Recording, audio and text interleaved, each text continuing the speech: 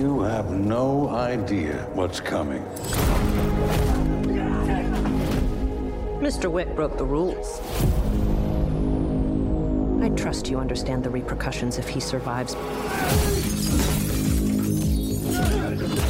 John Wick, excommunicado, is now in effect. You shouldn't be here. I need your help. After this, we are less than even. There's no escape for you. The High Table wants your life. An ambitious thriller that took the filmmakers to locations in New York and Morocco. John Wick Chapter 3, Parabellum, sees the return of Keanu Reeves as super assassin John Wick, and also stars Halle Berry, Ian McShane, and Lawrence Fishburne. Chad Stahelski returns as the film's director, and Dan Lauston, who lends Chapter 2 of the franchise, is back as this film's cinematographer. Today, Chad and Dan share a behind-the-scenes look at the making of this movie. I'm Carolyn Jardina. Welcome to Behind the Screen.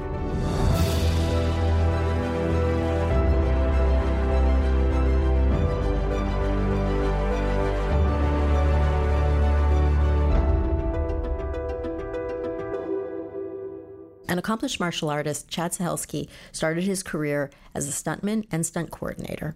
In fact, he met Keanu Reeves when he was a stunt double on The Matrix. He co-directed John Wick and was the sole director of Chapters 2 and 3. Danish cinematographer Dan Lauston is the Oscar-nominated director of photography on Guillermo del Toro's The Shape of Water.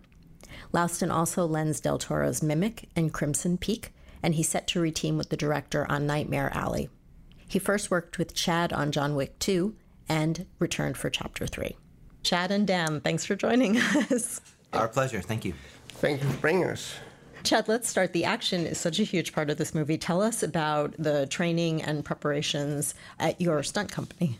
With my partner, Dave Leitch, who's also another director that's done Hobbs & Shaw, Deadpool 2, and Atomic Blonde, and co-directed the first John Wick with me. We own a company called 8711. It's a facility in Los Angeles that helps train stuntmen, martial arts stunt performers, and cast. It's where a lot of people come to learn. I don't know if most of your listeners know, but like they don't teach martial art choreography in mini malls or on street corners. Before Matrix had come out, martial arts in films was considered just its own genre, martial art action. It wasn't even mainstream action at the time. If you remember, like True Lies and some of the westerns and some of the stuff that was going on at the time, martial arts were considered, not in a bad way, but a kind of lowbrow B-movie kind of thing. And then Matrix pops, and then like, oh wow. Big budget studio films, tentpole films wanted martial art fight scenes. The version of martial art kicking and all that kind of stuff was almost looked down upon by Western filmmakers and audiences as, well, we want the big muscle, one punch stuts the guy down. And then Matrix goes, and oh, it's cool to do wire work and flashy kicks and flips, and now it's fun, it's Fantasyland. It opened the door to, all the Matrix influence films and superhero movies. And there weren't many stunt teams poised for that. But after spending so long with Yuen Woo-ping and having the background me and my little clique of friends and fellow stunt performers had, we became, fortunate for us, kind of in demand as people to choreograph the films, and we honestly didn't really know what we were doing. We just were in the right spot at the right time. And Dave and I decided, wow, this is a real thing. We should just start a company and start teaching people how to do it. I also had a fairly, I wouldn't say advanced, but I had a fairly good knowledge of live performances, of how real dance theaters do it. Again, to get a little history on it, what we do in movies, the martial art, when you see a martial art fight scene, a martial art sequence, when I say it's not real martial arts, the moves look like they come from a martial art discipline, karate, aikido, jiu-jitsu, something like that. But the way we train is very different. Competitive martial arts, combative martial arts deal with off-balancing and the obstruction of your opponent. In choreography, it's exactly like dance. You have to make room, you have to compensate. Our job as martial art performers are to make the other person look great. So it's much more, in effect, learning to dance and learning how to cooperate with your partner, and with the illusion of violence and the illusion of you're messing the guy up. And that wasn't a big thing. That was a foreign idea to most stuntmen at the time. So Dave and I started this company, and we started to retrain all these professional martial art guys, not about hitting, punching, hurting, but how to literally dance with the moves. That we stole a lot of ideas from, both dance choreography, Bob Fosse era kind of stuff, phenomenal choreographer and director in his own way, and all that jazz, cabaret. I'm sure most people know who Bob Fosse is. We took a lot of that. We stole a lot of how professional dancers go, because a big thing in choreography is memory. You have to know the 50 moves to do the 50 moves and how to perform. And that was a lost art in Hollywood at the time because of shaky cam and fast editing and all. Like, 2 moves and you're done, and you kind of go. So we kind of started like that, and then we took that whole process. When I got the opportunity to direct, that process only works if you can control the prep, meaning most movies give you 4 to 6 weeks to prep, and it's mostly just the stunt team and maybe the director pops in once a week, go, yeah, I like that, I don't like that. There's very little collusion between the two. And normal Hollywood prep stuff, maybe the stunt coordinator is brought in 10 weeks out to kind of talk about it, and then the stunt teams are brought out 6 weeks out, and you get the actor 4 to 6 weeks. The cinematographer's coming out, but he's doing his thing, so he pops maybe in once or twice to a stunt rehearsal. Yeah, sure. The cameramen never come to stunt rehearsals in the beginning. We only get them maybe a week out so they can do a quick camera check on the truck. The editor, probably not even hired yet. So that's why you get so many, I guess, less exciting or less technically advanced fight scenes or action sequences in movies. No one's putting any time into it. And then they get there, so now you show up on a set that really none of the stuntmen other than the people involved have seen it. The cameramen are showing up maybe for the first or second time, and that's the first day they're seeing the fight scene. The cinematographer hasn't talked enough to the director, because the director has to make the decisions to go, okay, Dan, we're going to shoot really, really wide, and then have the cinematographer look at you like, you are, huh? Well, where am I going to put my lights? So all these things are going against what your vision is to get it. So we just reverse engineering out, like, why are so many fight scenes messed up? And we're like, okay, well, we're going to shoot wide, but every one of my department heads has come to rehearsal and seen the fights. Dan is helping me design fights. My production director, Kevin Kavanaugh, is understanding what we're trying to do. My camera team we brought in, especially with the dog sequence in this one, they came in so the dogs would be acclimated. Our great handheld operator, Oliver, was in there getting it, so he knew the choreography. Like, most cameramen aren't professional martial art stunt performers. And Dan will tell you, it's never... Decision-making is always the killer on most film sets. And it usually rests with, the guy in my seat. The quicker I make a decision, the more time I have. Now, that doesn't mean I can't change and be organic, but you definitely got to go, guess what? We're having dogs in this movie. This is what we're doing. This is the way we're going to do it. I decided that a year out, because that's how long the trainers told me I need to get the dogs. That's before I cast. That's before I had his location. That's before we even knew what country we're shooting in. Exactly. And that's before we even had a script. So just if you understand that process, you get why action is sometimes weak in films. Yeah, because you have those ideas. You want to have a horse chase, you want to have some dogs, and then you try to make a story around it. And that's maybe a little backwards for most directors. Yeah. But yes, we designed sequences, and we knew the palette. 3 was obviously easier than 2, because between Dan, Kevin, and I, the holy trinity of the mise en scène of the movie is designing a world and then reverse engineering out what do we need to pull this off. Right. Well, great let's locations, talk about that. Great lighting, all that kind of stuff. Dan, how would you describe the overall approach that you started with on 2 as far as the look goes? And when I met Chad on number 2, asked me to come to New York. I flew to New York, met him. I saw him the first one on the plane over because I have never seen John Wick before. And he couldn't turn around. No, that was no return. So, and Chad said to me, I think you have just seen the trailer from Crimson Peak, the one I did with Guillermo del Toro. Yeah, exactly. And he wants to do a very colorful movie. And of course, I was very pleased about that. And I remember Chad said, I want to do an Italian Bertolucci movie with a lot of action in. And I was like, this is amazing. Of course, everybody wants to do that. I knew how to hook them. Yeah, and you hooked me big time there. We want to be prepared to shoot as wide as we can and be led for that. Because when Keanu and everybody else is coming up in speed, you want to keep the momentum. You cannot spend hours to change the lighting. So the way we are designing the look is so we can shoot fast. And we would like this single source lighting, very colorful. And of course, that was number 2. And we try to make that even further in number 3. More extreme on the color and everything. Yeah. The fact that, most productions would get 5 to 10 setups with the sequences we do. And Dan's going to hate me for this, but we literally get anywhere from 30 to 50 in a sequence, depending on where we are. And that's like true second unit action shooting. And it never, of course, there's a price for that, which is usually the look. The time spent on the lighting. But to be able to layer the lighting, and again, you'll never see us shoot into the wall like this. When I saw the trailer for Crimson Peak, there was that one shot of looking down that long, creepy hall. Oh, yeah, for sure. And there was I literally all the way down to the bathroom. And there was literally like 8 colors in that. And it was all surrounded by black. Like black had been the outline of it. I was like, that's the movie. I want to do that in New York City streets. So how do I get that? But that also makes me feel like, oh my God, we got to light like 3 blocks. That's like 9 condors. It's like, and then Dan's the one that figures it all out. And, you know, you can talk about how we got I call them the magic tubes. I think it's important, John Wick and every other movie, you know, we want to be as prepared, because when you're shooting in New York City, you have to have a lighting design. You have the cherry picker there and a condor there and a rain tower there. And you cannot change that because there's so many rules in New York about the cities. You cannot move them around. So that's one thing. But then we have to be prepared to do some, if we don't like what we are seeing, we have to do that right away. So we have that scene where we're shooting outside the library. So we came up there and everything was prepared, you know, the pre-raking crew and all the cranes was there, and Chad and me was looking, so I said, this is so boring, you know, we have to do some crazy stuff. What can we do? I mean, it's a New York Public Library, cool structure, but it just looked like another entrance to another building. Yeah. And it wasn't us. And then I said to my gaffer, Bill, you know, how many tubes do we have in the truck? And we have 45 in one truck and 45 in another truck. And I said, why are we not putting them on the stairs, you know? I'm sure if you're a film person, you can see it's a film light, but nobody would going to see that. And it's giving a lot of energy into the picture, I think. It's world creation, and that's what we want to do. So change the rules of action, change the rules of lighting, you know? Tell us about shooting in Grand Central, such an iconic location. Dan's great at depth, and I love architecture, so the two go together really well. When we shot number 2 and 3, we shot with Arri camera, and we shot with Master Anamorphic. And we want to have flare. You know, lens flare. But those lenses are so good, so we couldn't do that.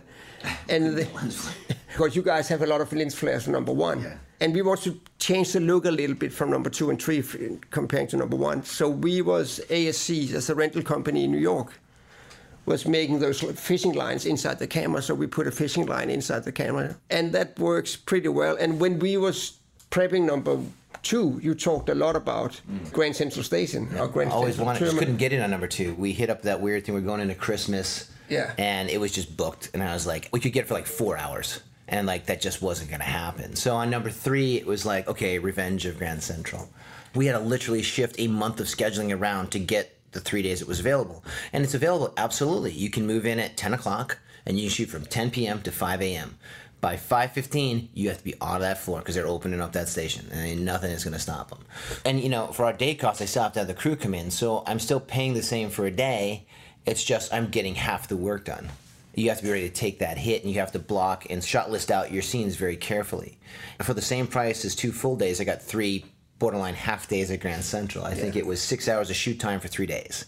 And we had all these sequences to do, and we're like, okay, well, let's go back to the drawing. We're going to rewrite that, and it's going to be 0 and can't. They're going to walk up, no fight scene, we're going to go out the back door.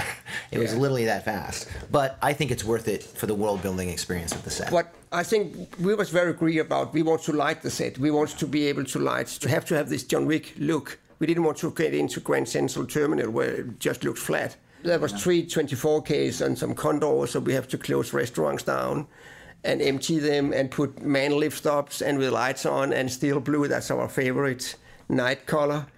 And have a big balloon coming in with a lot of cable and stuff like that. So there was a lot of practical stuff there. And I think that pays off so well because it's a really John Wick look in Grand Central Terminal. And that's, you don't want to go into shoot on a cool location if it doesn't look right. Now, another question I have to ask about the logistics of shooting in New York. What was involved in getting a horse to run through Brooklyn? About 5 years off Dan and my life. First of all, you have to put yoga rubber mats down on all the streets. Like you're running like 500 or 600 or 700 feet of yoga mats because a horse cannot run on asphalt. And first time I heard that, thing, this is so crazy. They're special horse mats that are used for equestrian events and stuff. They're really thick. They look like yoga mats, but each mat, which is like a 6x8, weighs about 220 pounds. So you can only move around with forklifts. It's not like a guy can just pick them up. They're super heavy so it doesn't slip with the horse. Well, they've been digitally removed from the film so you don't see them on the ground, but every time you see a horse running on pavement, these mats have been laid. It takes 2 to 3 hours to lay them and lock them and make sure to test them the horse doesn't slip. On top of that, those motorcycles, you see those sounds been put in. You can't ride a real motorcycle next to a horse. It freaks out the horse. So those are electric motorcycles we had to figure out. You know, you can't crash a motorcycle next to a horse. You don't freak that out. If any animal, for that matter, doesn't know it's a movie, There's no such thing as a movie horse. There's just animals that have been trained in an environment that has movie-like stuff in it. If a horse has been training and rehearsing in a stable on dirt, it's a far different experience to have technocranes and a shot maker and camera bikes and 500 extras and motorcycles next to it shooting guns and Keanu Reeves hanging off the side. That horse, not just the cast and crew has to be trained. That started 4.5, 5 months out just to get the horse acclimated to go underneath an elevated train. And even when we got there, in fairness to safety for the crew, the animal, we have the Humane Society there, you have all this stuff, you're being hyper vigilant. You're not doing anything the animal doesn't want to do. We're all animal lovers and stuff. We don't want to do that. But, we're there. We had rehearsed on the elevated train. It was good. The horse was great. We're literally have 5 months, and I can't even tell you the gazillion dollars we've put into this. And the sequence was supposed to be twice as long as it is in the film. And first night, first rehearsal, a train goes overhead. The lead horse, for whatever reason, had been absolutely fine for 2 weeks. Wigs out. Train goes by, horse goes, I ain't having it. And does a little horse thing. And we're just like, once you see that, you can't just calm the horse down and go, okay, it's going to be fine. And you make the horse do something. Psychologically, that's bad. And that's not what anybody wants to do, is to force an animal to do something. So now we look at the train schedule that's above us, which we were originally anticipating not to affect us. Now it's affecting us because we've chosen the cool location because Dan and I wanted the overhead and to be able to light it. And now you're looking at it like, so you're kidding me. So every 20 minutes a train comes and it takes an hour to set up. So every time a train is about to come, we have spotters all the way down the rail. So when it's about a mile out, people have to dismount horse that's going, safe thing, come back. So we went from a 2-minute chase sequence to a 45-second chase sequence. I have 5 stunts done on this.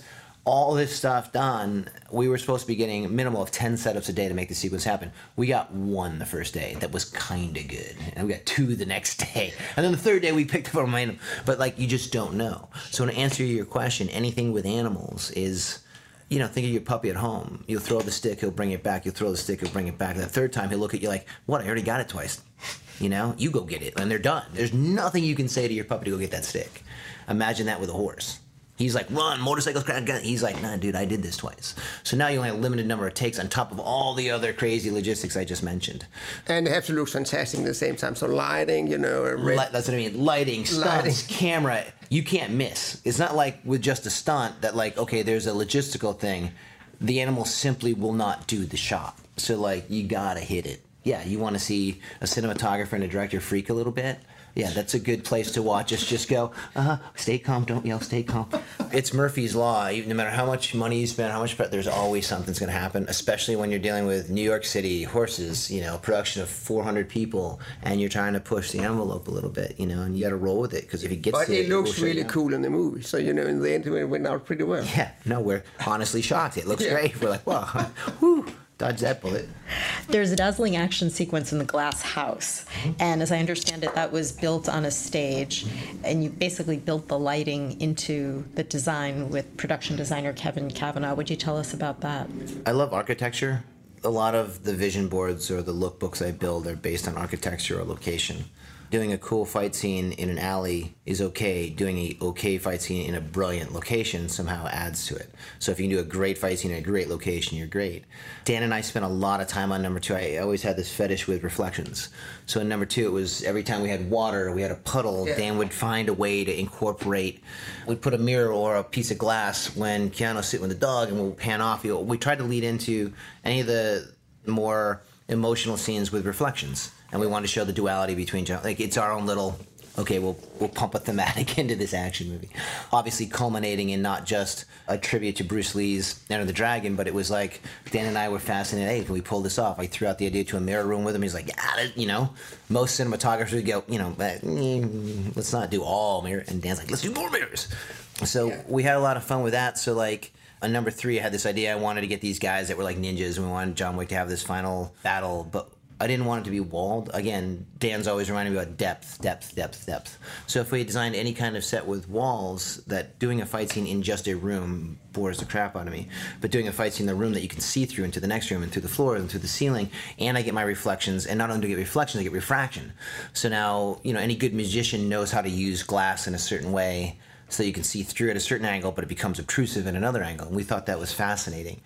So I pitched the idea to the powers that be, and it was not received that well. It was like, wow, this is amazing, but very complicated. Super complicated, super rehearsals. When you're building a 3-story structure made entirely out of glass, it's a special kind of glass. It's incredibly expensive glass. And then when you say, well, I want to break half the glass, that becomes a lot of cost and logistics that seem daunting. But the trinity of evil, I think, the production designer, your cinematographer, and me, thought that was a challenge. Like, let's give it a go and see what we do. And Kevin Cavanaugh, to his credit, just with his team, pulled off an ideal set, I thought, for what Dan and I wanted to do for the price that other people wanted to do. So somehow we made it all work. But then it became the same thing that we experienced slightly with the mirror room. How do you light something where a light would literally be in every shot?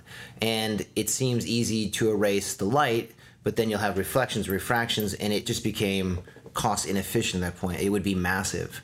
So Dan came up with the idea to actually lay our LED strips and we want to have this high scale, high performance design of, as Chad is talking about, glass. So we was building LED lights into all the floor pieces. And that's a 3-strip of LED lights at all, like 6 feet in the floor and 6 or 10 feet in the columns.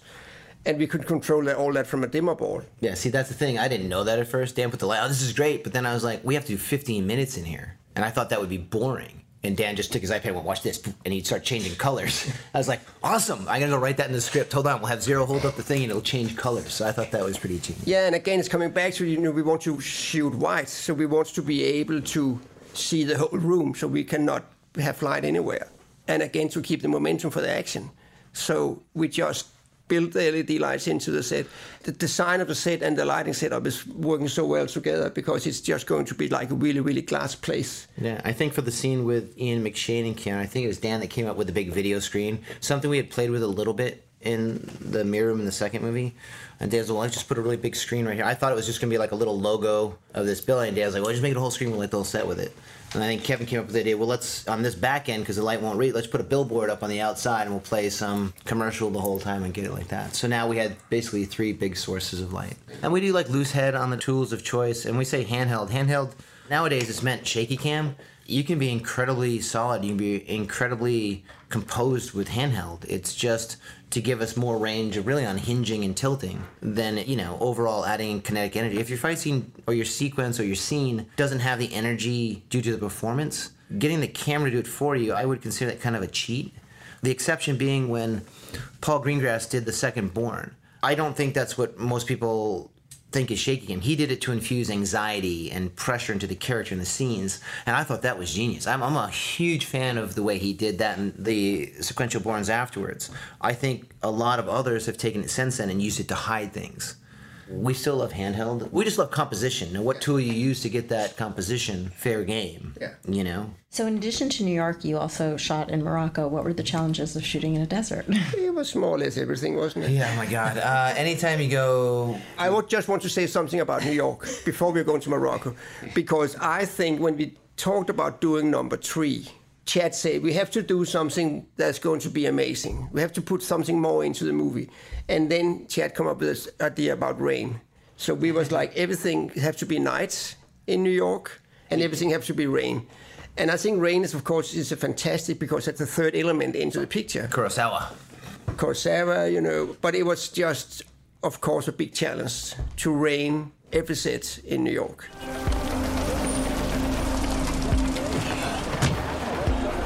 New York Public Library. You got it.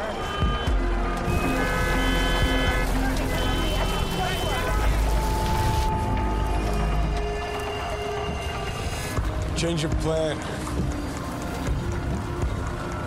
The Continental. Can you see that he's received by the concierge? Yes, sir, Mr. Wick. Good dog.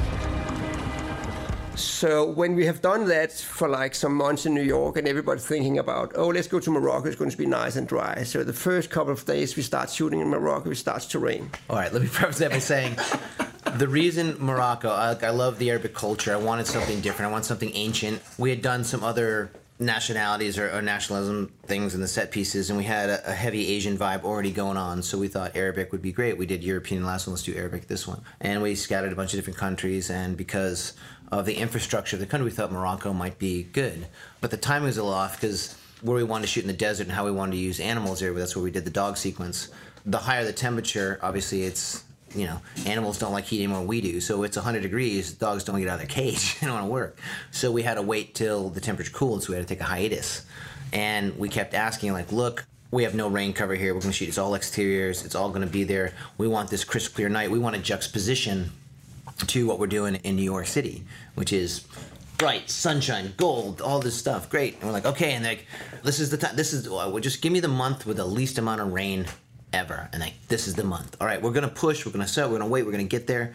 And I shit you not, Dan's absolutely right. We got there, it rained for 3 weeks straight, and everybody's telling us, like, this never happens, it never happens. I'm like, well, it's and nobody had rain gear with us. Nobody has rain gear. Not even the locals had rain gear. Like, you're holding newspapers over your head going, are you kidding me? Like, where are we going to find a rain bag? Like, you know, it's like being underwater for 3 weeks. And we're like, all right. So everything was supposed to be daytime. Like, we're going to switch at night, because apparently with the way the pressure worked, the storms would all blow out at night, and then day it would rain. So we're like, are you kidding me? There goes all our daytime stuff. So guess what? I guess we're shooting night in Morocco. Okay, fire enough. We had 1 day to shoot the daytime stuff, and it was all good until we went to the Sahara. When we get to the Sahara, then it was just sandstorms and camel problems. John Wick is definitely the theater of pain. I don't know if Morocco it was is worse for amazing. Keanu It's a fantastic location. It's difficult, you know. It's great. Well, tell us a bit about shooting, though, in the desert. First time we scouted it, maybe in January, it was freezing cold, but Dan and I both, we got off the plane, we took the van out, we got in the dune buggies, we went out to the Sahara, and we both just, yeah, we're going to shoot here. Fall in love. It was so it was beautiful. Dan, I think Dan took one picture on his Leica, looked at it, and went, yeah, we're shooting here. No matter how hard it is, no matter how messed up this is going to be, no matter what it's going to take. And then you got the producer behind you, you know, logistically, how are you going to get people out here? We're in the middle of fucking Sahara. You got to get, you know, dogs out here. We got to drive cars. We're like, hey, yeah, but look at the picture. It's really cool. Look at that sunset. That was pretty nice. It was beautiful. I mean, you can't fake that. So we just kind of went with it and go, okay, well, how do we reverse engineer out again? We'll take the problems for the look. And so we find a location that was like approximately 800-900 feet into the desert from the edge of the desert. So we have to run like a lot of power. Like it took them 2 weeks, I think, to run cables in there, because in the beginning they said there's over 1,000 feet of cable. We could just into the first hump, and then another couple thousand feet to get to the. Of course, in the beginning, everybody said, "No, we can just drive a generator in there," and we realized, you know, after like it's never going to happen. So we was putting like approximately 1,000 feet of cable in. You're not talking about small cables, like big high power cables. And then Kevin built this amazing place, the big tent inside in that part of the desert, and it was amazing. And then we start to shoot, and we got a sandstorm. Day one, shooting the tent. Brilliant day. Calm, cool, crisp, couldn't be better. About 11 a.m., a little bit of a breeze. You saw the chimes start moving. And literally 90 seconds later, the tent's falling over.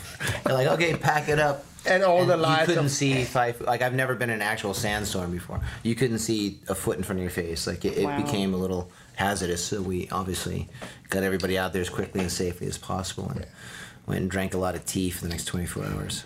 You know, Dan and I would always joke. It's like, okay, well, we love the movie Casablanca, and you read about what happened on all those things and how they did it in Burbank. You know what I mean? Like, all right, I see why. And then you're like, but that's okay. We're going to do Lawrence of Arabia. We want to get at least one shot like that. And then you really go through and you realize what they must have gone through, one shot a day to get it done. But that, Dan and I are both fans of films from the 60s and 70s and people that went out and really did it. The early Bonds, you know, Lawrence of Arabia, obviously, you know, some of the big war movies, Battle of the Bulge, that kind of thing. And you see a way, if you're going to create a world, you can choose it to do digitally, you know, if you're going to do sci-fi or you're going to do something like that. But from The Revenant on down, if you want to immerse somebody in a reality-based universe kind of thing, like we wanted to do on Wick, your locations kind of define you a little bit, define the world, define the methodology you're going to use to shoot the film. So to write a script and then try to squeeze a city into that script, I think is a fault. We wanted to develop the world as we do, find these great locations. We kind of know the plot, the storylines, we know what we want to do. And then find those great things. And there wasn't a single location that didn't change something in the script. And I think that's important to note if you're going to do something like this, because the real world, it doesn't bend as easily as pen and paper. You know, like you will always deal with deserts, you will deal with rain, you will deal with the unpredictability of reality. Even when you're creating your own reality, you need to, you know, not control the world, but adapt to it. You need to bend it and make it work. And that's I think I've worked on shows that were completely done on a sound stage, completely done like that, and that's great. You can control, the lights can be placed, you can pre-light all you want, and I'm not gonna lie to you. A lot of times, more often than not, that I'll care to admit, I'm shitting my pants when I walk on set. Like I really, even on some of the days I'll walk in, I haven't got it all figured out. I'm shooting from the hip, But when you have Kevin Cavanaugh, you have Dan Louston, you have I think one of the best stunt teams on the planet, and I've got my AD, and everybody is very, very good at all this stuff. They're all very creative men, so you don't have to get locked into this, well, God, the power went out, what should we do, like on a soundstage, well, we've got all this plan. When you're living and it's organic, I think that's part of the appeal of some of the John Wick stuff is, look, it's a group of creative people, and we're figuring out as we go. That's what keeps it alive and fresh. If I showed you the original script from what Morocco was to what we shot and how we got it, and you go, well, why did you change it? This was good too. And you're like, well, this is even better. I mean, how did you get here? It's not a creative geniusness on my part of rewriting the script. It's like, there's a fucking sandstorm. You couldn't shoot that scene. Or it rained for 3 weeks. Like, that tunnel sequence when he gets to Morocco, that was never supposed to happen. It was supposed to be a scene, and open a scene with Sophia. They're going out through the... that went out. Because the tunnels were flooded, and we lost time. We couldn't get the gear out. So, what do you do? Sit and cry? Or do you... have that power, okay, and you just got to make the call. This isn't going to work. What can we do? Okay, we can do this. How fast can you let Dan's I'll have it up in 2 hours. Okay, we'll get the tunnels. Okay, can we get the permit? We get the permit. Kevin, how fast can you drive? A couple bags of sand, some paint. Okay, boom, we're in. And, that's the benefit of having such an eclectically creative crew is, if you're going to shoot on location and you don't have that kind of team, that's not going to go well. Especially if you're trying to do with animals and cities and night and rain and unpredictability. Yeah. And we have this opinion about, the look should be very powerful and very colorful, and I think we try to go after that, single source lighting and strong colors and make the actors look so powerful and beautiful as possible. And I think we try to do that all the way through. That's always been, that's why I wanted to get someone like Mr. Louston here. To do action is great. How many action movies have you seen with it's that saturated, cold blue, gritty look? Because you want it really, action has to be gritty and tough. And at the time, Dave Leitch and I, my partner, why don't we spin that? Why can't, I'm a Nietzsche guy. I think the purpose of life is art. So why can't you make action pretty? The Matrix certainly did. Crouching Tiger, Grandmaster, some of the Asian stuff. Great example. No one in Asia looked down on Grandmaster. And that had extreme kung fu, to say at least, almost fantasy kung fu in it, with one of their top cinematographers. The cinematography was over the top. It was beautiful. It was absolutely stunning. And I don't see why, just because somebody is literally shooting people heads off with shotguns, why that can't be beautiful as well. Why can't we combine great cinematography, great production design, really clean editing to what is, I'll be the first to admit, ridiculous levels of action.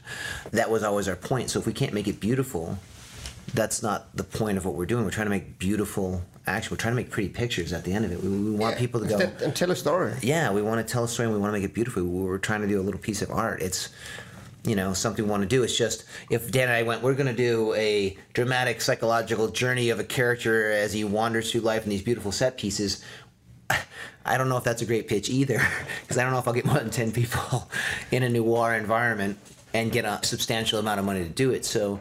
yeah, we kind of mask our artistic endeavors in the action genre. But again, you see the way people respond to the Wick franchise is look, this is cool, it's great action, and there's a big part of people or our audience that goes, yeah, and we love the way it's shot, we love the beauty, and they're actually asking more questions about, we get just like you've done, they've asked a question, well, how do you choreograph it? And how easy is it? Okay, you can kind of get your head around that. What's surprising to me in this last 2 weeks of interviews and all this stuff is the amount of questions. And I say it's 50-50 between the action design, the complications involved, or, how cool is Keanu Reeves and what's it like to work with Halle Berry, which is, by the way, awesome. But it's a lot of technical questions, more so than I've ever gotten before, about how Dan did certain things, or where did Kevin, or where did this idea gestate from, or how did we do the glass house? They're very technical. And for people like Dan and I and Kevin, we're very proud of what we've done. We're very good that people notice that. We like how people pick up on not just the creative thematics, but the technical side of what we tried to do. I've had director friends literally call me after the first trailer goes, okay, really? How did you, like, that's not a real horse, right?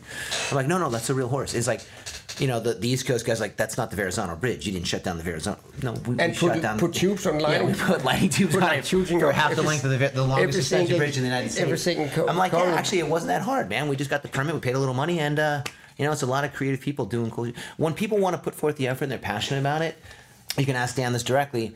But I think, because I still question myself why people want to work with me in a John Wick movie, but just like I have a pretty eclectic and incredibly amazing cast, from Angelica Houston to Ian McShane to Lawrence Fishburne, Willem Dafoe, Michael Nyqvist. I mean, the list goes on to this great cast I've gotten over the years. And Keanu Reeves. And of course, yes, that guy, Keanu Reeves. And with Halle Berry, it just... And I'd like to think that Dan and Kevin and, you know, Luca Mosca and, you know, Tyler Bates, my composer, and Mark Steckinger, my sound designer, all they're much larger in the industry than I am, much more established, and I would have to say much more talented than I am. But you'd like to think that by giving an environment that's collaborative and let them expand in the physical realm of things and not just phone it out. Again, none of us have a problem with the digital world or the digital techniques. It's just to actually give it a go. That's what I think is appealing to, like, the Wick franchise. Now, Halle was new to the franchise this time, and I know at CinemaCon she was quoted as saying that it was the hardest thing she ever did working on this movie. So would you talk a bit about how you prepared the actors? Like how we started this whole thing was like, look, we treat it like dance. To everybody out there, it's like, there's no magic button. There's no trick we have. Actors are humans. Like, anybody listening to this, you can't just jump into 8 hours a day. At my high point as a professional athlete, I couldn't train for 8 hours a day. That's ludicrous. When you hear people say that, that's... So what do? 5 push-ups and sit around for an hour and read a book? Like, I don't know anybody that work out for 8 hours a day. And I know some of the best in the business. You have to get in shape to get in shape. I just, you know, it's a stretch. It's acclimation. It's starting to learn. It's testing your memory. It's doing this. And you have to learn a new skill set. You know, it takes time and massive amounts of commitment. Halle was literally, it's an 8-hour day. But, you know, you're driving to 3 different gyms across LA. You have to eat 3-4 times to keep the energy up. You have to go see dogs at night. It starts with, you know, basically dance drills. It starts with memory drills and learning choreography and not just hitting things. That's one of the last things we'd ever do. It's working with the stuntmen that you're going to work with and the cast members. It's learning the martial arts. It's training your body. It's physical conditioning. It's flexibility. It's firearm trainings. You know, 2 hours every day, way up in Simi Valley with Taron Butler, one of the best 3-gun champions in the world, training her there. And then you got to come back down and work with the stunt guys because we don't shoot real bullets, so you have to learn how to do, you know, movie gunfighting. And then it's, you know, she ended every day in downtown LA, 2 hours a day, getting acclimated to the 5 Belgian Malinois that were the dogs in the movie. I mean, it sounds like fun for the first week, and then you realize for 6 months that this is your life. You don't get a private life. You don't get to go out and drink. You don't get to stay out late, because the penalty of that is the next day of, you know, you're going to suffer. You know, and you get tweaked and you get bruised and you get beat up because you're falling down, you're learning judo, and, like, you know, you got to do it with holsters on your hips that's bruising you. And then, you know, the dogs are drooling on you every day, and you're on a diet that's supposed to be high energy, but you're not eating a lot of sugar, you're not drinking your Pepsi, you know, you're not doing, you know, you're not having pizza, you just got to stay on this diet. And it makes a lot of really calm people irritable. You do realize that I'm management now, right? I'm not service anymore, John, so I don't go around shooting people in the head. I'm not asking you to kill anyone. I just need you to get me to him. To who? Your old boss. You want to kill Barada? I'm not gonna kill him, I just need to talk. What could he possibly give to you? Guidance. Look, I made a deal when I agreed to run this hotel. And that deal said that I had to follow the rules of the table. If you're not gonna kill him, he is gonna kill you. And then probably me too for walking you up in there. You know, and on top of that, Halle is going to another phase of her career right now where she, you know, she's going to be directing soon. So I think that's, at least in my mind, made her so, like, every spare minute she'd be talking to Dan, she'd be talking to me, she'd talk, like, she had an interest in filmmaking. So I can only assume that helped her persevere through what was basically 6 months of hell for her, you know? Because, again, having come from 30 years of stunt work and action, okay, let's get this straight right now. No one does their own stunts. That's why it's called a stunt. If it wasn't a stunt, the guy wouldn't be doing it, okay? So you can't... Now, what defines a stunt is the person's capabilities. Does his limitations exceed his capabilities? Does his capabilities exceed his limitations? Tom Cruise, Stallone, Keanu, their capabilities exceed some of their limitations, meaning at this point they can't ride a horse. We believe that because of their physical attributes and aptitude and who they are, within 6 weeks we can get them to that point. Now that no longer becomes a stunt. If I took you right now and threw you on a horse and you have to jump off, that's a stunt. You're coming off the horse and your stunt double's doing it. But if I know that because of wire work and because of the way we rig, that I can get you to be a professional horse rider in 12 weeks, that's just action now. That's no longer a stunt. The risk factor's gone down based on your skills. Okay, we call it a stunt. A stunt by definition is you can't do it. It exceeds your capabilities and there is a probability of injury or hazard to it, and that's why a stunt person does it. Or it's just beyond your skill set. To any one of us, doing the splits in a backflip isn't dangerous at all, but it just exceeds a normal person's capabilities or skill set. So when you have somebody like Keanu or Halle that do that, rather than make the choreography this insane Matrix level choreography where we know the stunt doubles are going to do stuff, we train them to the maximum point and we'll choreograph to their capabilities. So that's why you don't see big spin kicks or splits or backflips. You'll see Aikido and Jiu-Jitsu and all the things that these guys can actually do. And that's kind of the definition between action and stunts. I wanted to ask you about, because, with what you did and then the production design and the cinematography, the sound, the score, the editing, the way it all comes together, when do you bring on start talking about sound? When do you start talking to your editor? Honestly, first movie, I was clueless and just was guided and pushed by my producers through post, because even as 10 years as a second unit and action director on some of the biggest tentpoles of the time, we never had to deal with post. I'd go in for editorial and I'd cut the fight scene, then I'd blow out of there on to the next gig. Second movie, okay, I got a taste of, I know who's important, I get how to do this. So I was very careful about how I chose my post crew, from my post supervisor and that I started much sooner on chapter 2. Like before we even started shooting, I had already hired my post team and scheduled it backwards.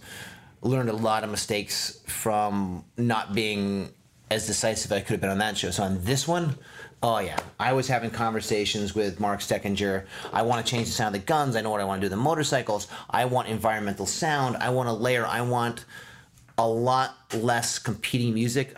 You do which is a lot of bass music, and you hear gunshots and they go. So we discovered on number 2, every time the car would rev or someone would shoot, it was exactly the same key as Tyler Bates' bass lines. So we literally had to go through all the music and strip out the bass. And I was like, okay, that's not going to happen this time. We're going to use high end, we're going to use strings, we're going to use everything high octave.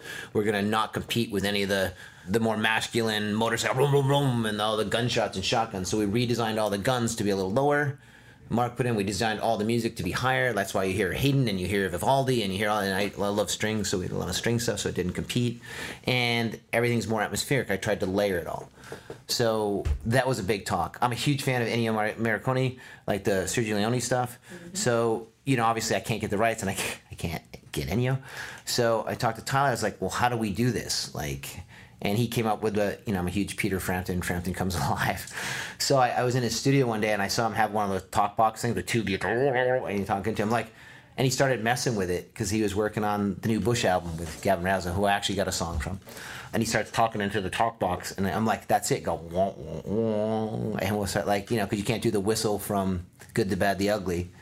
So he starts doing that. We just designed this whole theme of Western showdown kind of stuff with that. But that wouldn't have happened if I hadn't started way, way before you could have needed it. It's funny, when you get put in time frames, I don't know if your listeners know, music and sound are 2 of the last things that come in. And when you get into post, the movie's wrapped, and you go and you're doing the edit, you do the director's cut, you do the final, you do assemblies, you do all this stuff, then you start testing with the studio. Sound is doing these eensy-beensy little temp passes. But when it's really time to do sound and mix and sound effects and dialogue, those guys get maybe 4 or 5. It's incredible. The most stressed guy in any post thing on any show is the sound guy. He's always the last dude. That's the guy you're waiting for before you lock everything. Once you lock picture, the music's got to get passed in, but the last guys, the night before you have to turn in that reel or the whole film, the sound guys are up till 2 in the morning going, we got to mix, because it's the final mix to picture, because every time you change one frame in an edit visually, that the ripple effect through sound is massive. So those are the guys that are getting screwed the most. So we try to prepare all that much, much sooner. I was having discussions with Tyler and Mark months before we even started shooting so they could get their head around it. Because people can't, when you're under a time restraint, even us on set, my whole lecture about prep beforehand and spending so much money and time in prep is if you're on set and no one's seen the fight before, you're not trying to do a good job. You're not trying to create better shots. You're just trying to get it done. Yeah. When you're trying to get it done, you can't be creative. When you've already lost 3 hours because, Dan's got to put up lights because I didn't tell him what I wanted to shoot, or I hadn't rehearsed the camera move ahead, and I go, let's just see what happens. I've lost half a day. Half a day to us, that's a dozen setups. And like Dan said, so let's see, I got one shot. Keanu got all warmed up. My 10 stunt guys went down. Now to do the reverse, it's 3 hours later. You know what kind of performance you're going to get out of that? If I had you sprint for a mile and then cool down and then sprint again, you know how tore up your body would be? Like, you'd get a shit performance. So everything's based on performance. It's the same thing with your department heads. How did the two of you meet, and what makes this such a great working relationship? Honestly, it was I was in New York. I had a list of cinematographers. I don't think any of them were going to work with me. Dan, at the time, Dan's name has been taken off the list because I think you guys were doing Pacific Rim 2. That was the plan. That was like he was already like officially booked on Guillermo del Toro thing, and I literally was screwed. I saw the trailer for, and that's what the whole thing. Dan's name. I loved the movie Brotherhood of the Wolf, 20-something years ago. Mark Dacascos. Yeah, Mark Dacascos. Funny. I loved it. Loved the Crimson Peaks. Saw the trailer for Crimson Peaks. Saw again that one shot. I was like, oh, that was the look. And I actually had a photo of that up on the wall. Like, this is what I'd like it to look like. Weeks go by in prep. The producers were throwing me everybody out their resumes, and it just no one had done anything on the resume that was in the realm of what John Sella, the cinematographer on the first John Wick, was doing. And John was currently with Dave Leitch, my partner, over on Atomic Blonde. So he was already booked doing that. So he was unavailable. And God, trying to find an editor and trying to find a cinematographer were driving me nuts. I couldn't find anything. And because, your cinematographer, that's your soulmate for the production. Like, that's the key spot. That's the pole position. No, and then you called me, and I flew to New York, and we have talked about. It was Erica that had gotten a message from like one of Guillermo's assistants. Guillermo, God bless him, for whatever reason, knew that we're looking. The feelers had gone out with the agents. Said, hey, unfortunately, this project has gone down. My cinematographer, Dan Lawson, is available. Do you know anybody, is it? Oh, okay. And that's kind of, I found out you were available through them. And I just laughed and go, there's no way he's going to work with us. And I was convinced, like, you should at least call him. Let him turn you down in person. So I called him up, and we just had, I don't know, it was like a quick chat, really. No, I flew to New York. On a plane, yeah. Yeah, I flew to fly to New York. I think Dan just wanted the trip to New York. Yeah, exactly. So I'm going to New York just some days off. And that's when you watched the movie. And then I watched the movie, and, Chad said, want to do this Bertolucci movie. Yeah, it was like for nervous. action. I tried to put all these Bertoluccis in all this. No, that wasn't. Tarkovsky references. And you showed me the moon board, have done. It was amazing, very well prepared. And we just said, now we're here. Shot number 3. Very proud of it. Honestly, it's a lot of the same taste, and both want to create something a little different. Dan thinks visually very different, and he knows I like depth, he knows I like color, he knows I like the composition I do. He's very good at figuring out how to get that with the composition. You're about to start pre-pro on Guillermo's next movie. Yeah, that's the plan. I'm going to shoot Guillermo del Toro's next movie in Toronto for the next couple of months. It's going to be exciting, and then hopefully Chad knows what to do, and then we're going to do that. Yeah. I'm not in bad company if I have to share my cinematographer with Guillermo del Toro, who I'm a huge fan of. So. You mentioned that there were some things that you had to change on the script because of, logistics or for whatever reason during production. Is there anything that you had to abandon that you have in your head if you did a fourth one you'd like to incorporate? Ideas for day. I mean, that's the kind of the cool thing about this. People ask, well, why did you do number 2, number 3? Like, look, it had nothing to do trying to make a trilogy. I just liked the honestly, of all the scripts I read, and I think Dan and Kevin and my stunt team, like, you read a lot of stuff and it's in a box. Like, you have to adhere to what the story is. Like, you can't just go off and do crazy kung fu wire work in a World War II drama. It just doesn't fit tonally. When you're doing with the Wick thing, where like Keanu are the main architects of it, we're gonna do neon noir in Chinatown and put up LEDs and tubes on the front, of the New York Public Library. Like, we just smile and go, yeah, because we can make our own world. So that's the appeal. Like, we can do anything. But that's fantastic, because we're doing our own world. Yeah, that's the thing. And everybody at this point, I'm no longer the singular author. Keanu and I are no longer the dual authors of it. Like, our department has, like, Dan's changed the look of it. I mean, literally, with his ideas, has changed the look of the movie from number 1 to number 3 now. Kevin has changed the look of the movie. Luca Mosca has changed the look of the movie. My stunt team has helped change with their ideas. You know, there's a lot of authors on. Like, that's, I think, from any creative position standpoint, what you'd like to do. So to end up here and to kind of do that, yes.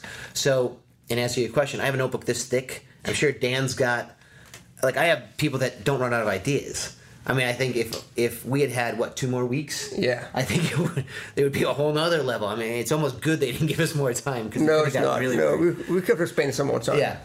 But I think if we were to do number 4, it would be a collective. I mean, I'd rack my brain story-wise and character-wise, but I would definitely have that sit down with my 3 or 4 big creative departments and go, what do you got left? What can you do? What's in your mind, and how do I bring this to fruition? If it's not New York City, what would be the best location? Is it Tokyo? Is it Rio de Janeiro? Is it Cape Town? Is it some place that gives us the opportunity to do something that we couldn't do before because I put the limitation of a location or a time frame or an action sequence? Like, what's another way to bring out Kevin's best, Dan's best, my stunt team's best? And then we'd start weaving that into the story, because John Wick is a reverse engineered creative property, so, sky's the limit. I know I have tons of choreography ideas, I have tons of character ideas, I know Keanu has his notebook of his thoughts, and I assume, and if Dan doesn't have a notebook, I'm sure he'd have one by the end of the discussion. So. Yeah, no, we just have to figure out what to shoot next time. Yeah. And what to shoot. And what the new technologies bring and how to incorporate that into our world. I think that would be the challenge. Well, thank you both so much for joining us. No, thank you. Thank you very much.